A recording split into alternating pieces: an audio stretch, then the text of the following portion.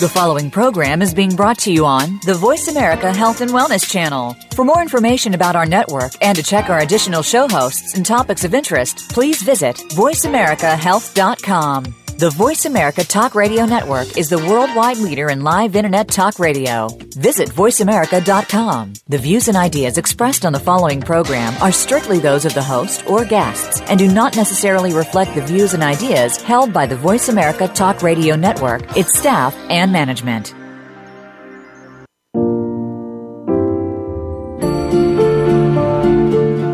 Welcome to Stewardship Through Respect with your host, Holly Wells. The model of being overworked, stressed out, and oblivious to the world around us is no longer viable. We need to become engaged and take an active stand for those issues that are important to us. Get ready to engage and interact with our discussion. Now, here is Holly Wells.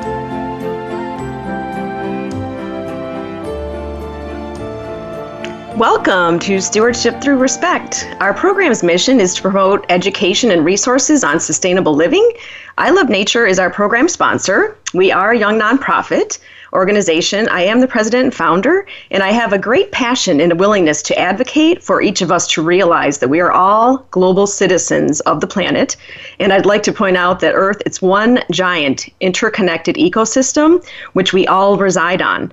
And it's really never been clearer to me that we must all become better stewards of both our bodies and the planet. And tonight's guest, Scott Kellogg, is going to do just that. Scott is the educational director of the Radix Center in Albany, New York, and we're going to hear much more about that momentarily. He also teaches workshops. He has trained over 700 people through lectures and hands-on activities. And I actually came across Scott after picking up one of his books entitled Toolbox for Sustainable City Living, a do-it-yourself guide.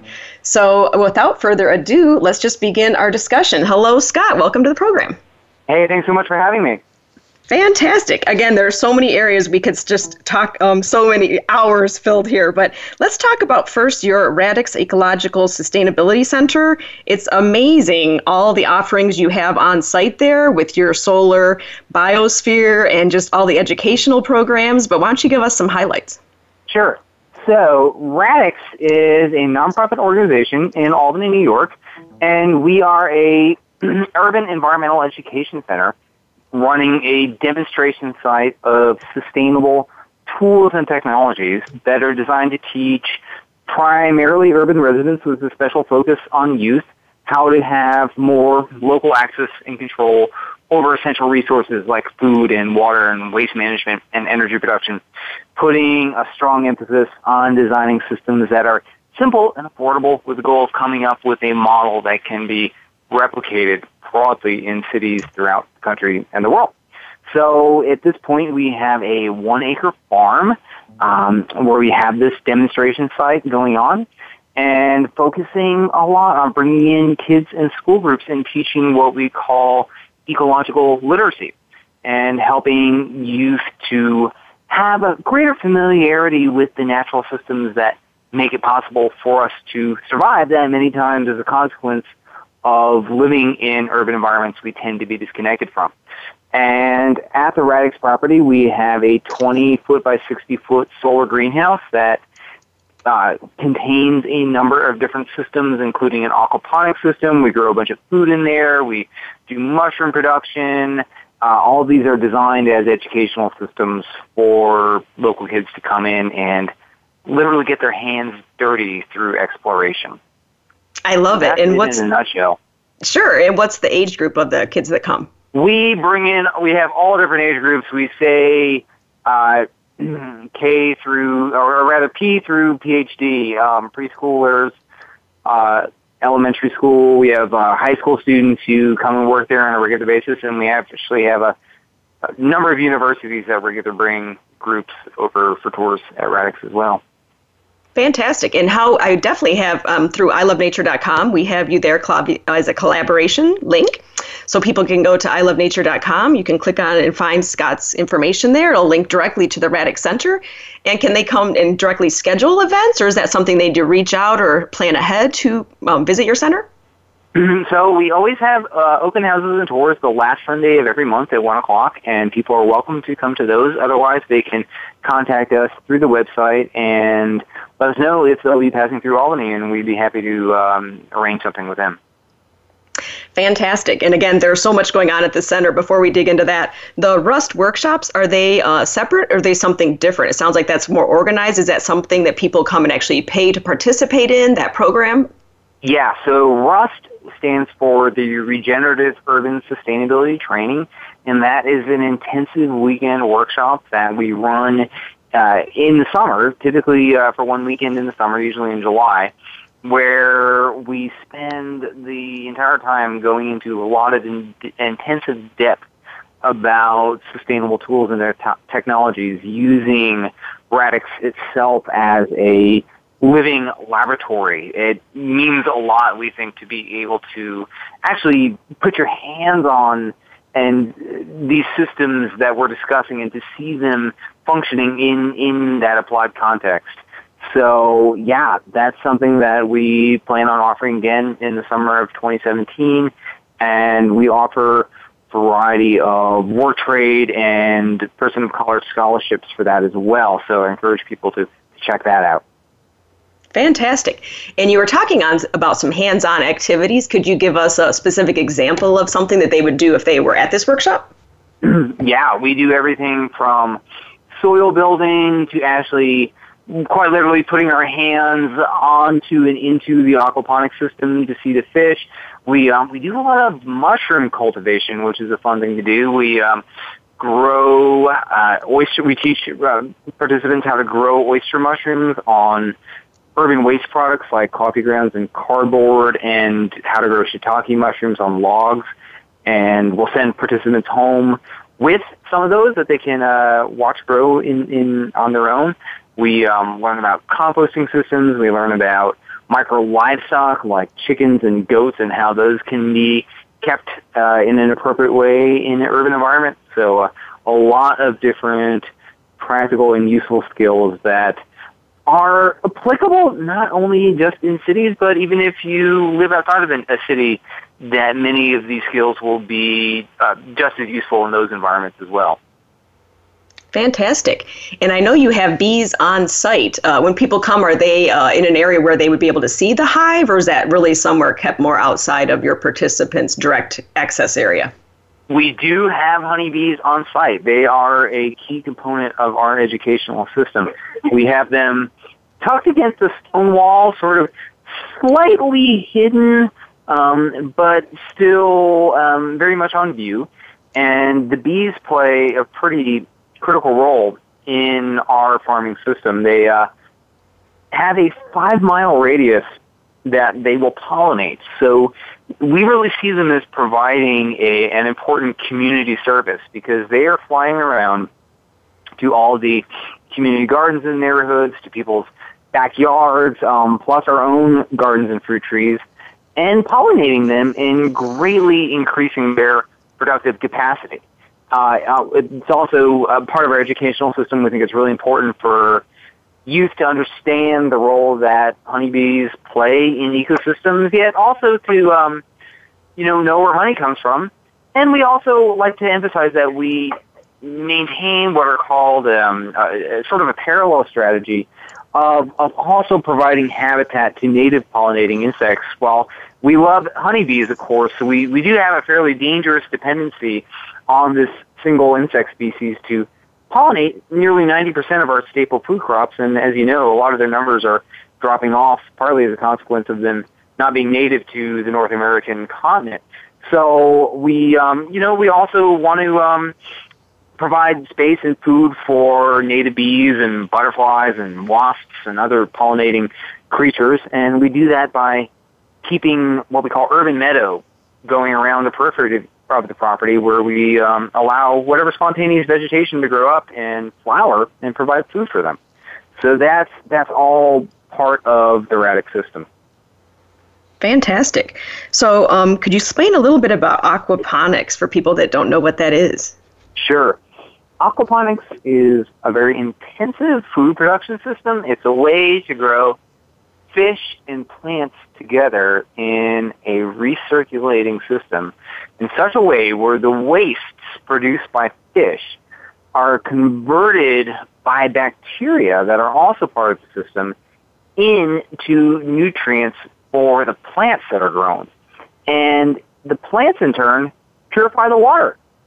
So we have one tank in which we keep the fish. We have a variety of species, including catfish and carp and koi, which is really just a fancy carp, sunfish, perch, bluegill, bullheads, a whole variety, all cold-tolerant fish species, because our greenhouse will drop into the 40s in the winter. And they're swimming around in there, and they produce ammonia. It's a byproduct of their metabolism, which, if not removed from the system, can build up to levels where it's toxic. But, as we know, ammonia is actually just a form of nitrogen, which is an essential macronutrient for plant growth. So instead of just collecting it in a filter like you would in an aquarium and then throwing it away, we have that ammonia-laden water flow through a bed of watercress, where the bacteria on there convert that ammonia into nitrate. And the watercress itself absorbs the nitrate from the water and grows prolifically. We harvest on average about 2 pounds a week of watercress from this system. And then the watercress itself purifies the water. So it's a pretty cool system. It sure sounds like it. And at your site, do you have, in addition to staff, can people volunteer to help, or is it more of a training program before someone could actually be hands-on? I mean, they can come to your site and see it, but can they actually come on and volunteer, or is that not part of the Radix Center? Yeah, we're always looking for volunteers. We always have work to do, and a lot of times it's building soil beds or working with the chickens or the animals. We run a CSA, which is a community-supported agriculture program, with local high school youth who are actually employed through the program, and they do the planting, the harvesting for all of the shares of produce each week, and they're also doing the accounting business. They're working with tablets, and in that way we're really bringing urban ag and business skills together with the idea that not everyone's going to make a living as an urban gardener, but at least this way they're coming away with some kind of marketable skills. So we're always looking for folks to help out with that and a whole variety of activities. Fantastic. And I know rainwater, rainwater harvesting, I've even mentioned I live in Chicago and it's urban here, but I would love to, I've not yet started rainwater collection. Something you could kind of give quick guidance on that topic? Yeah, rainwater collection is a fantastic thing for people to be doing. And basically what it consists of is capturing the rainwater that lands on the roof of a building and having it be funneled into a container of one sort or another. And you then have it available for watering plants or livestock or whatever it happens to be. Rainwater, surprisingly, is actually one of the cleanest types of water there is. The hydrological cycle, which is the process of water evaporating off the ocean and coming down again as rain, is a purification process. So many of the impurities you will find in surface and groundwater will not be present in rain. Additionally, it's non-chlorinated, which is particularly important for organic gardening, where the goal is to culture healthy and diverse microbial populations. So if you're using water that's been treated with a microbicide, to some degree you're working against yourself. So having non-chlorinated water is great for that, and actually also essential for the fish tank, I should mention, because you can't put tap water in a fish tank. It will kill them overnight. So rainwater is good for that. So we have a pretty big rainwater catchment system there at Radix. And, what we like to emphasize to folks coming in, too, is it's a way that we can create a mutually beneficial, mutually reciprocal relationship between yourself and the health of local water bodies. Because when you're catching water off a roof and storing it in a container and letting it go slowly over time, you're giving it a chance to work its way back into the ground. Because what normally happens in a heavy rainstorm in a city is it rushes off all the pavement and the asphalt and the rubber rooftops. And especially in our older cities like Albany and Chicago, can overwhelm our sewer system and cause sewage overflows into the river. So this is a great way to prevent that from happening and also still be benefiting yourself. Fantastic. We do need to take a quick break here, but when we come back, I would love to continue on the rainwater discussion. I know that there was more to say here. We had to cut you off, but we'll be right back after this break to talk more with Scott. Thank you.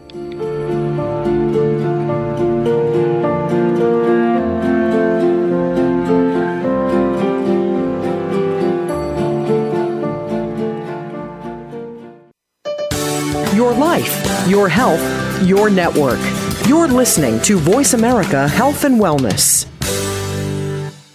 This program is sponsored by ilovenature.com. Do you love sustainability?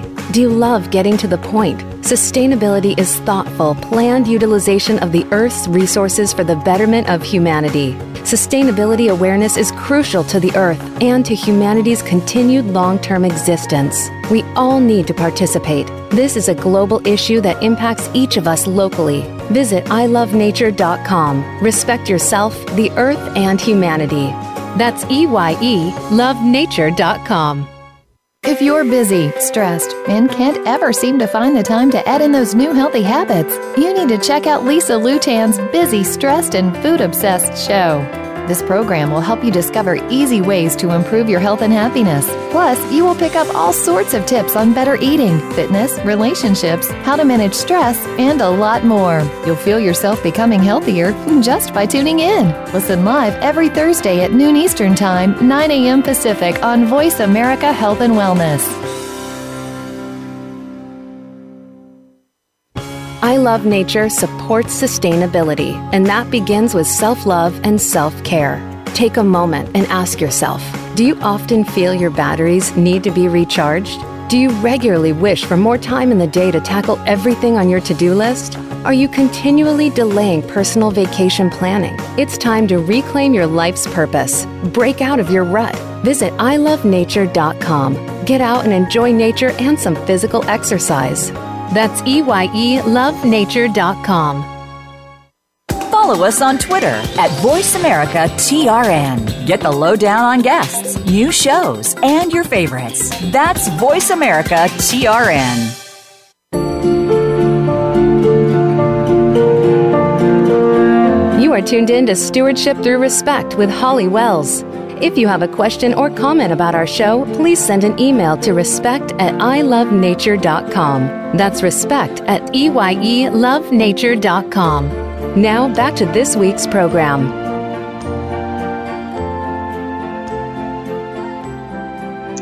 Welcome back. We are talking today with Scott Kellogg. He's the Education Director of the Radix Center in Albany, New York. And before the break, we had just started talking about rainwater, and we did have to take a break, but I loved where you were going. So if you could finish your train of thought there, that would be fantastic.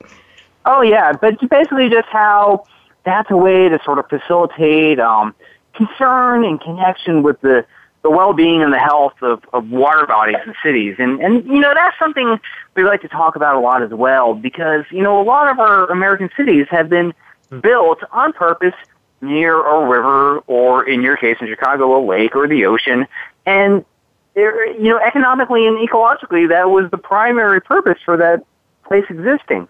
And we haven't treated our waterfronts and our water bodies with the greatest level of respect. A lot of times we've located industrial centers there, or in here in the case of Albany, have actually constructed interstates that run parallel to them that make it quite difficult to access them. So a lot of the use in our city have never actually been down to the river.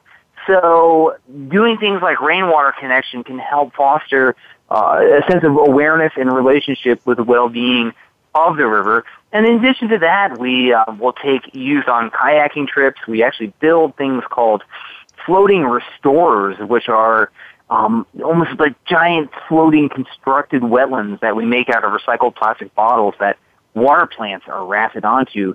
And we'll deploy those into the river, and they can actually help clean up some of the pollutants that are flowing through the water bodies. And again, all this is to trying to promote a sense of connection plus justice and equity within the urban ecosystem as a whole. Yeah, that's great.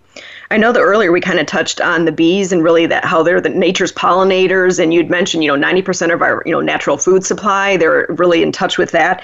You have other critters there that you partner with bugs. You mentioned you kind of have these black soldier flies and these eating mealworms. This is all in silkworms. Can you kind of expand more on them? Yeah, so it's interesting. We do have a number of symbiotic partnerships with different insect species. And honeybees is one, like we just mentioned. They are a highly domesticated insect, and probably the only species of insect that I'm aware of that is even more domesticated than the honeybee is one that you just mentioned, which is the silkworm, which is a species of flightless white moth that, while it's in its larval state, while it's a caterpillar, only eats one thing, and that is the mulberry leaf, which is a species of tree that grows abundantly, like a weed, in Albany and a lot of other cities. So we raise silkworms. We get them as little babies, and we collect mulberry leaves off trees and feed them and watch them grow. And when they get to a certain size, we actually use them as a feed for both chickens and for fish. And we'll let a couple of them hatch and reproduce and keep the population cycle going. But that's a way for us to build a food chain for our livestock from what we see as a sustainable terrestrial source. Because it's really important, especially with fish, that we're not feeding them proteins that come from the ocean, because part of the justification for doing aquaponics is that it can help to reduce the tremendous pressure we're putting on oceanic ecosystems on account of our incredible demand for seafood. And so if it's done correctly, that can be a way to be promoting greater health and regeneration within oceanic ecosystems as well. So that's one example. You also mentioned black soldier flies, which are a species of insect that, in its larval state also, is particularly good at eating what we call putrescent wastes, which are things like meat and dairy and cheese, which are a little more difficult to compost in a regular compost pile, but these guys will rapidly devour those types of materials and also turn into a little insect larvae that's about 50% fat, 50% protein that makes a pretty good feed for chickens and fish. So lots of ways to partner with a whole variety of species to create a real multi-species muddle is how we like to think of it. Yes, I love the integration of it all. I mean, there's just, it's amazing. It's fascinating. How long did it take you, and this is probably a question that's hard to answer, to create and really establish the center? I mean, all of this integration points, I know parts of it probably started before the others, but how long of a effort was that to get going? Yeah, well, it's important to mention that this is kind of the second time around for me in doing this. I ran a similar organization in Austin, Texas, from 2000 to 2009 that was called the Rhizome Collective, where we had a warehouse in the middle of the city and had a demonstration of urban sustainability and provided low-rent space to a number of different social and activist organizations. So, I learned a lot from that and have brought them to Radix. So we've really been on the ground running at Radix since 2011. So this is year 5 we're going on now. It took us about 2 years before that to get permission from the city to start the project. We had to get a use variance to run a non-profit charitable organization on a property that was zoned residential. So that was a struggle, but we persevered and we stuck through it and we got the approval. And, that's an important part of this work is really kind of challenging the systemic barriers to the more broad-scale implementation of sustainable practices and essentially blazing a trail that makes it easier for other people to come in behind you because most people, have enough to deal with just putting food on the table that they're not going to get into a legal struggle. So we like to see that as a very important and noble type of activism in itself. But, yeah, in the 5 years we've been on the ground and running at Radix, things have kind of just unfolded one after the other. The system grows increasingly complex each year, which makes it all the more fascinating and interconnected, yet all the more difficult to actually ever walk away from. So my chances of ever going on vacation diminish each year. But that's okay, because I'm rewarded greatly for staying there. Yes, fantastic. And I know what you mean about growing pains and finding the blueprint. I mean, that's truly my life's passion. Truly, what I do for a living is I'm an IT finance consultant, and I love doing that, and I love helping my corporate clients. But this is something that I just feel so strongly, and that it's so critical that we get more leverage on this. And it's really what you just said. You go through the growing pains, you have the blueprint, and then to find your knowledge and find other people willing to do it, other organizations willing to sponsor and fund the initiatives, and then branch out and then create them in other areas. So I would love to talk with you more offline about this and definitely get something more going. So we'll talk about that more later. But again, other topics that we can talk about right now would be your bioshelter. I would love to hear more about that. Sure. So, okay, a bioshelter that's a term that was coined by a group called the New Alchemists, who worked in Cape Cod, Massachusetts in the 1970s, co-founded by Jonathan Todd, who is known for his work on living machines and ocean arcs. And they created solar greenhouses, which basically are greenhouses that are designed to be heated primarily by passive solar energy directly from the heat of the sun. And these are distinguished from conventional greenhouses, which are also known as sort of freeze and fry greenhouses, which means if the sun is shining on a conventional greenhouse, it can be incredibly hot in there, so hot that it might actually cook the plants. But if the sun is not shining, it loses its heat incredibly quickly and things can freeze in there, thus freeze and fry. The solar greenhouse, or the bioshelter, on the other hand, is designed in such a way that it operates under the principle of what we call capture and store. So it collects all that solar heat from the sun and stores it in thermal mass inside the building itself. So thermal mass is a property of materials that more or less corresponds to their density. So water and earth and rock, those things all have a lot of thermal mass. And you can notice this effect. If you ever put your hand on a brick wall in the summer after the sun has gone down and a couple of hours later it's still radiating heat. It's that same principle at work in an enclosed space. So you can sort of think of it as a solar bank. We soak up that heat of the sun, and then at night when the temperature drops, that heat is released and reduces the amount of supplemental heating we might need to keep the solar greenhouse above freezing. So that's it in a nutshell. And, it allows us to maintain green growing conditions throughout the year, which for me personally is fantastic. I call it my seasonal depression alleviation chamber, because here in the north, both in, Chicago and the northeast of the U.S., we can have some pretty dreary, long winters, and it's incredibly helpful for me to be around green plants and flowing water and the smell of soil in the middle of December and January. And plus, we get a huge jump on the growing season. We can get things starting to sprout and grow, get our vegetable starts happening in February. And that way, then when we're finally past the safe freeze date outdoors, our plants are already months ahead, and we can just get them in the ground and get a big jump on the growing season. Also, great just as a teaching center, because our school year is pretty much the opposite of the growing season up here in the north, at least. So, in December and January, there's limited opportunities for kids to learn about living, growing systems. So when they come to the solar greenhouse, the bioshelter, they can see that. They can put their hands on it. And, we like to say to teachers, there's such a huge current wave of enthusiasm for the so-called STEM disciplines, science, technology, engineering, math.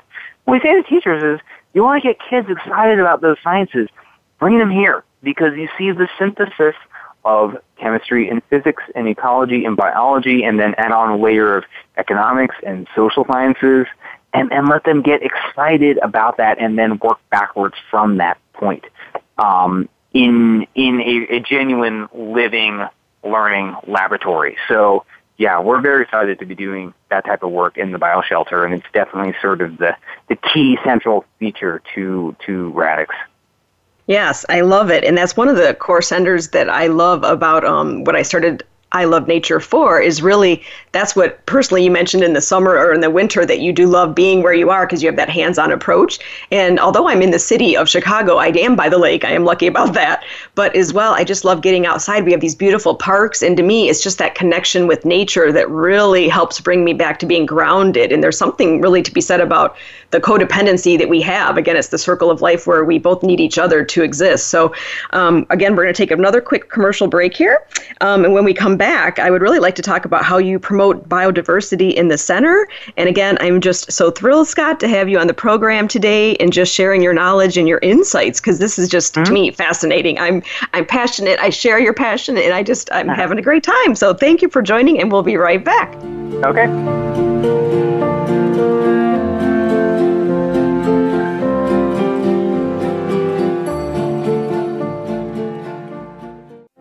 Opinions, options, answers. You're listening to Voice America Health and Wellness. I Love Nature supports sustainability, and that begins with self-love and self-care. Take a moment and ask yourself, do you often feel your batteries need to be recharged? Do you regularly wish for more time in the day to tackle everything on your to-do list? Are you continually delaying personal vacation planning? It's time to reclaim your life's purpose. Break out of your rut. Visit ilovenature.com. Get out and enjoy nature and some physical exercise. That's EYELoveNature.com. Tune into Happy and Healthy Living with Darlene Godwin to better understand the why on how you feel and find the right therapies, treatments, and programs to bring healing to the mind, body, and spirit.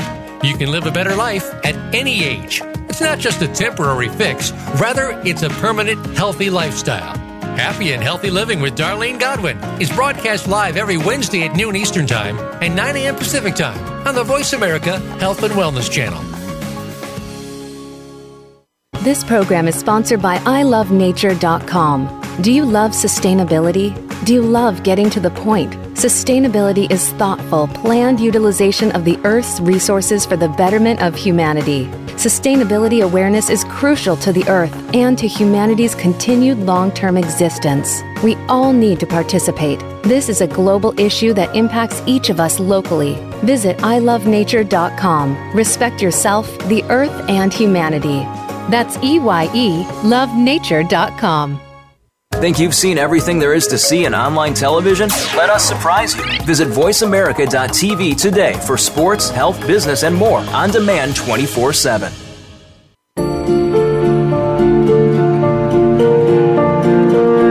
You are tuned in to Stewardship Through Respect with Holly Wells. If you have a question or comment about our show, please send an email to respect@ilovenature.com. That's respect@EYELoveNature.com. Now back to this week's program.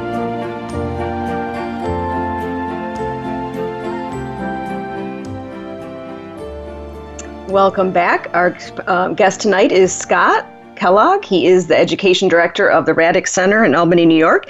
And we were just getting ready to touch on the topic of promoting biodiversity in the city. And I can't wait to hear about this. Let's carry on there.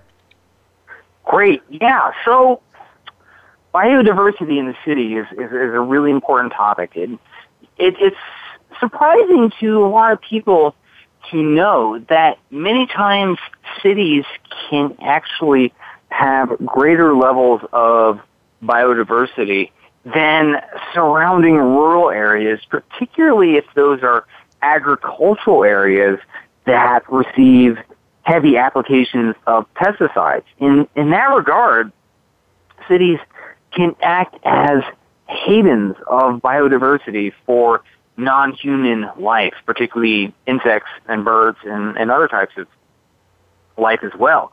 So we're really interested in the idea of what's called reconciliation ecology, which can basically be summarized as designing cities in such a way, particularly underutilized spaces or obsolete spaces, in such a way where they can actually enhance biodiversity.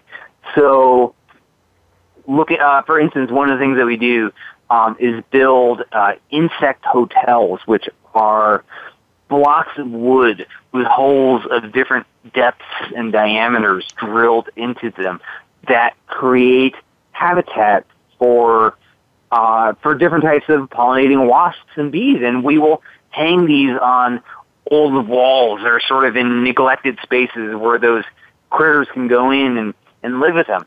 But, what we're really interested is making the connection between urban biodiversity and social justice to show people that it's not just about preservation for its own sake, but that there's ways, again, to create mutually symbiotic reciprocal relationships between people and that non-human life. And, a good example is the idea of what we call synanthropic species, SYN, meaning with humans. Pigeons are a fantastic example. Pigeons are a bird that's commonly reviled. A lot of people hate pigeons, and that's really too bad because they're pretty remarkable birds that have done incredibly well living right alongside us. They are just thriving in the ecological niche that we have created for them. So, we ask, is it possible to have a different type of relationship with pigeons? Are there ways that we can both, meaning both humans and pigeons, benefit from living with each other rather than us just trying to destroy them?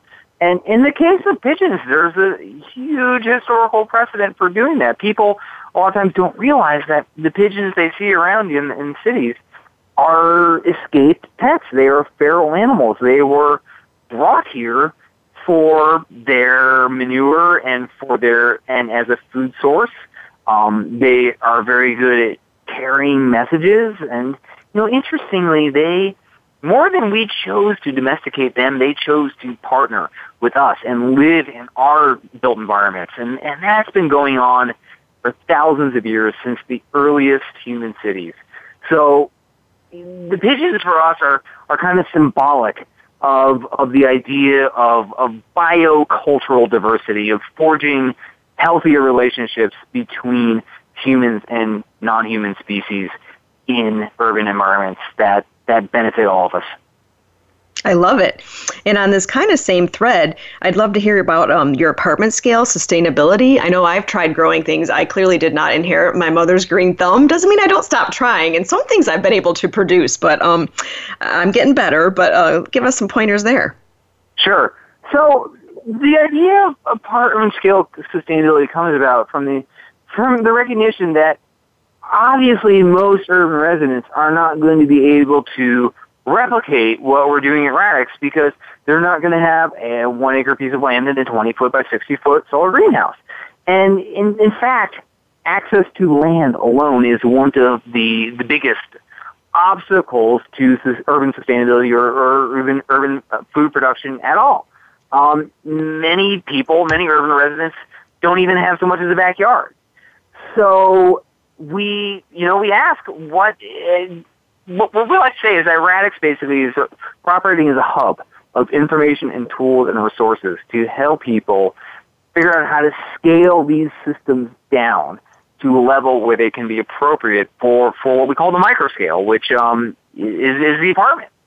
So a couple examples of that. One would be microgreens, which are basically short rotation vegetables that can be grown in little 1 foot by 2 foot trays in very small amount of soil, about 1 inch of soil, and way for urban residents to grow some nutritious greens in a very small amount of space that they could put in just a window that gets eastern or western or southern exposure. Sprouting, another great thing that can be done just on the countertop without any sunlight at all. Because it should be pointed out, second to gaining access to land, the fact that so many urban spaces don't receive enough sunlight to support vegetable production is additionally a obstacle to food production. So, sprouting can be a great thing as well. Vermicomposting, having a worm bin in the home is another great example of micro-scale, apartment-scale sustainability. That can be kept in a little 10-gallon plastic container, small enough to go on top of a fridge or beneath a sink. If you're doing it correctly, it won't smell or ever produce flies. And in that way, city residents can be creating a little closed-looped ecosystem within their apartment right there by feeding their food scraps to these worms, who in turn are producing a incredibly nutrient and microbially rich fertilizer, which in turn can be used on houseplants or gardens or even sold. So lots of options for apartment scale, small scale sustainability. Because what we tell people is just start with what you got and start somewhere.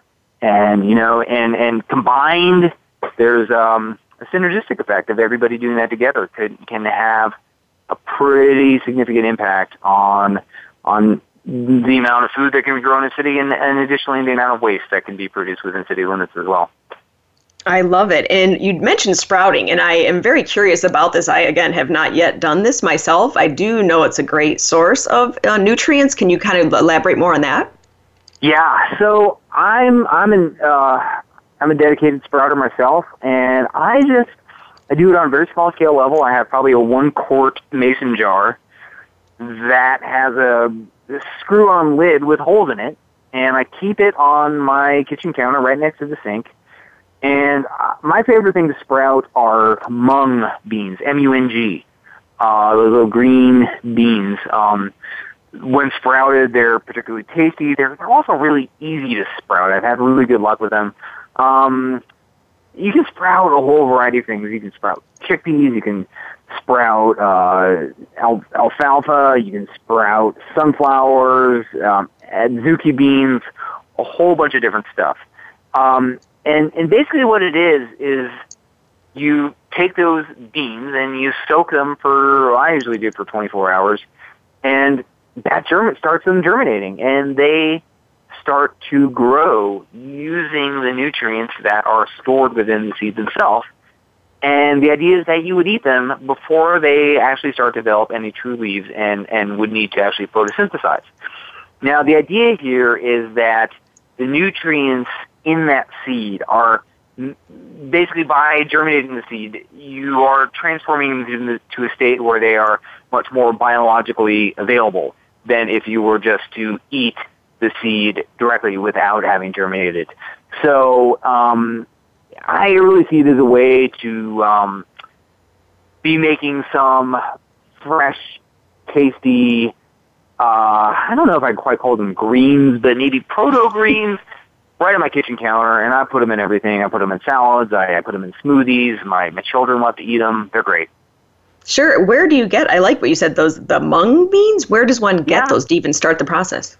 They sell them at our local food co-op. A lot of times, natural food stores with a bulk section will sell them. They're pretty reasonably priced, about, I want to say $2 a pound at our local co-op. But again, it doesn't have to be them.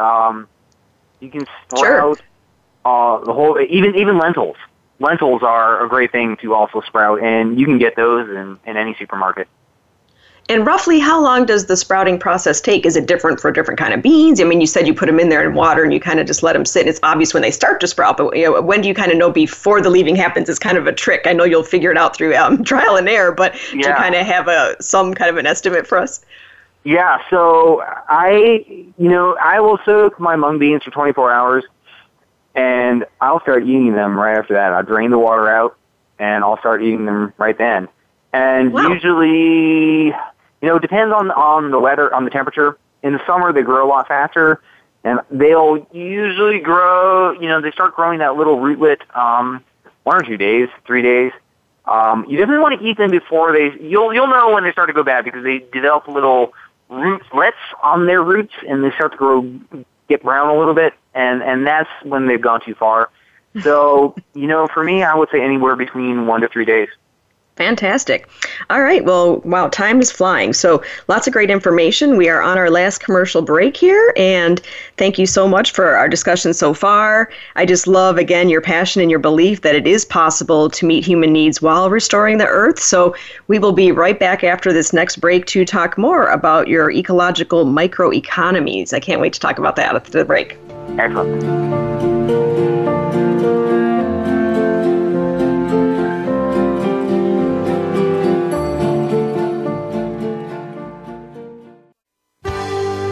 Your life, your health, your network. You're listening to Voice America Health and Wellness. This program is sponsored by ilovenature.com. Do you love sustainability? Do you love getting to the point? Sustainability is thoughtful, planned utilization of the Earth's resources for the betterment of humanity. Sustainability awareness is crucial to the Earth and to humanity's continued long-term existence. We all need to participate. This is a global issue that impacts each of us locally. Visit ilovenature.com. Respect yourself, the Earth, and humanity. That's EYE-lovenature.com. Do you find yourself caring for people in multiple generations? Are you exhausted, stressed, and overwhelmed? Instead of spending hours searching for resources and information, Dr. Merrill and her guests will provide you with practical, everyday information and solutions to help make your life easier. Tune into Caught Between Generations, Thursdays at 4 p.m. Eastern Time, 1 p.m. Pacific Time, on the Voice America Health and Wellness Channel. I Love Nature supports sustainability, and that begins with self-love and self-care. Take a moment and ask yourself, do you often feel your batteries need to be recharged? Do you regularly wish for more time in the day to tackle everything on your to-do list? Are you continually delaying personal vacation planning? It's time to reclaim your life's purpose. Break out of your rut. Visit ilovenature.com. Get out and enjoy nature and some physical exercise. That's EYE-lovenature.com. Become our friend on Facebook. Post your thoughts about our shows and network on our timeline. Visit Facebook.com/Voice America.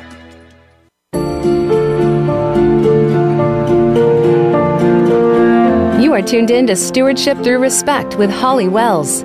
If you have a question or comment about our show, please send an email to respect@ilovenature.com. That's respect@EYE-lovenature.com. Now back to this week's program.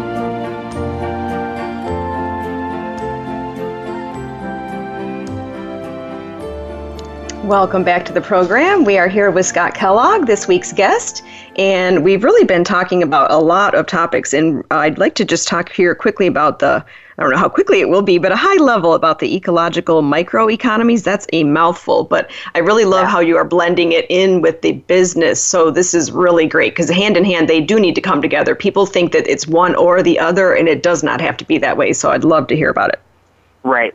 So, yeah, we, here in Albany live in the south end of Albany in a low-income neighborhood with pretty high unemployment. And so we're really interested in whether it's possible to be creating jobs, economic opportunities for people, while simultaneously engaging in ecologically regenerative activities. And, there's a number of different examples of that. One that I'll talk about is mushroom production, growing oyster mushrooms off of urban waste products. So presently, a lot of urban wastes are thrown into the landfill, which is bad for a lot of reasons. It takes up space in the landfill and also produces methane, which is a greenhouse gas. So instead, what we like to do is try and intercept those waste products, specifically cardboard and coffee grounds, and we grow oyster mushrooms, Pleurotus austriatus, which is a edible and common, really good-tasting mushroom, on those waste products. And then they can be harvested and sold for about $10 a pound, which is a pretty good return. Because really, you're starting with a one-time $25 investment of the purchase of spawn, which is basically the inoculum for the mushrooms. And once you get a culture started, you can keep it growing nearly indefinitely. And here's the really cool thing. Fungi produce enzymes that are capable of degrading persistent organic pollutants, things like hydrocarbons and PCBs and dioxins, very what we call recalcitrant pollutants that take a long time to break down in the environment. So you can grow these mushrooms in a clean material and then harvest them. And then that leftover material, what's called the spent mushroom compost, is loaded with these enzymes. So you could take them and spread them across an area you suspect or know to be contaminated, and the rains will wash those residual enzymes into the soil where they can facilitate the degradation of pollutants in the ground. So what we imagine is this is a great way to repurpose a lot of obsolete industrial infrastructure like old factory buildings, because you could be growing mushrooms floor to ceiling in there. And I should point out that mushrooms, unlike vegetables, don't need sunlight for photosynthesis. They can be grown in dank, shady locations, which we typically have an abundance of in cities. And that works well for the reasons we mentioned earlier about how sunlit space is certainly a limiting factor to vegetable production. So growing mushrooms, floor to ceiling in these factory buildings, creating jobs for people, keeping waste products out of the ground, and then using the byproduct to promote ecological regeneration. Imagine spreading it in the soil around the factory that may be contaminated, and it can assist in certain instances in degrading pollutants in the ground. So that is a model for what we call the ecologically regenerative micro-industry. I love it. And you touched on already what you can do with the mushroom waste products. And is that the same thing, the bioremediation? Definitely, yes. Mushroom remediation, also what is called MICO remediation, is a part of bioremediation, and I should explain what that is. Basically, bioremediation is the process of partnering with naturally occurring organisms, chiefly bacteria and plants and fungi, to either degrade or bind up or otherwise sequester pollutants in the soil.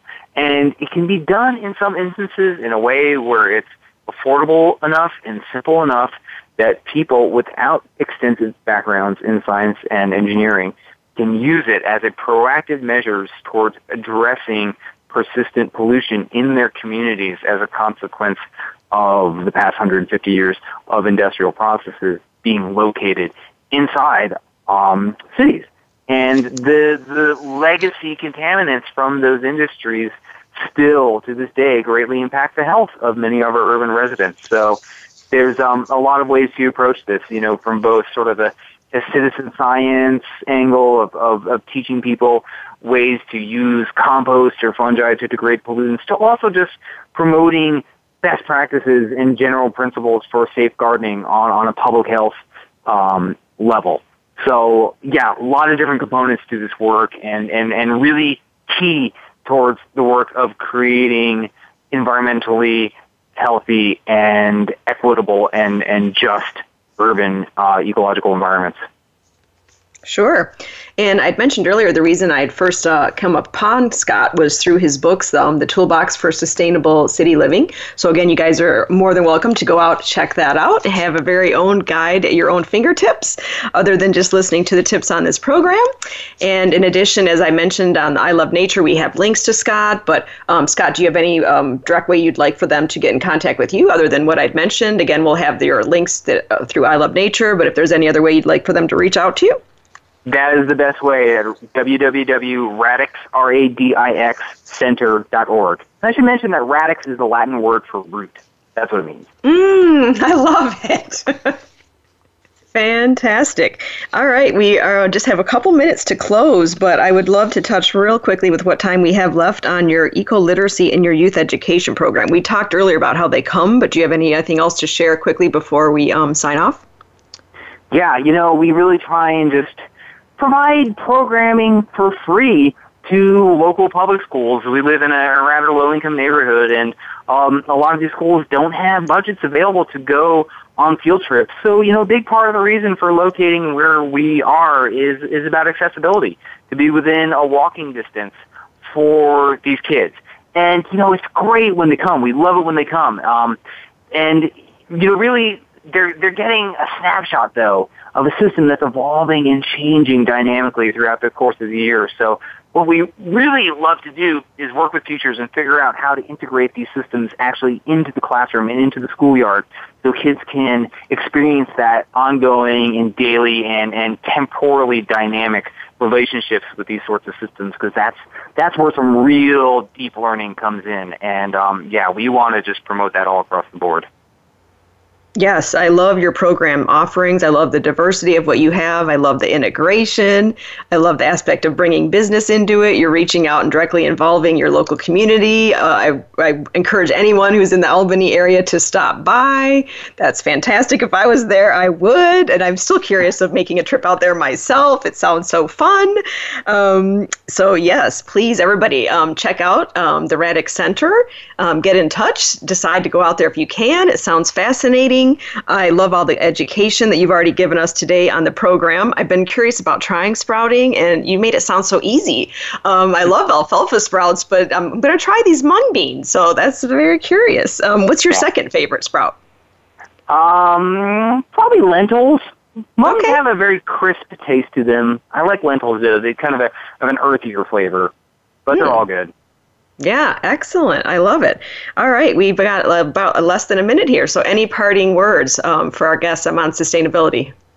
I just want to encourage people to really think about, when we think about sustainability, environmental sustainability is a really important component of it, but to be thinking about issues of social justice and equity as well, because really, when we talk about sustainability, there's the idea of the social, the economic, and the environmental. And a lot of times the social aspects get disregarded. And we really need to bring that back into the forefront because when we live in a more fair and sharing and equitable society, everyone does better. It's within everybody's best interest to promoting that. So yes, please remember that in conversations about sustainability.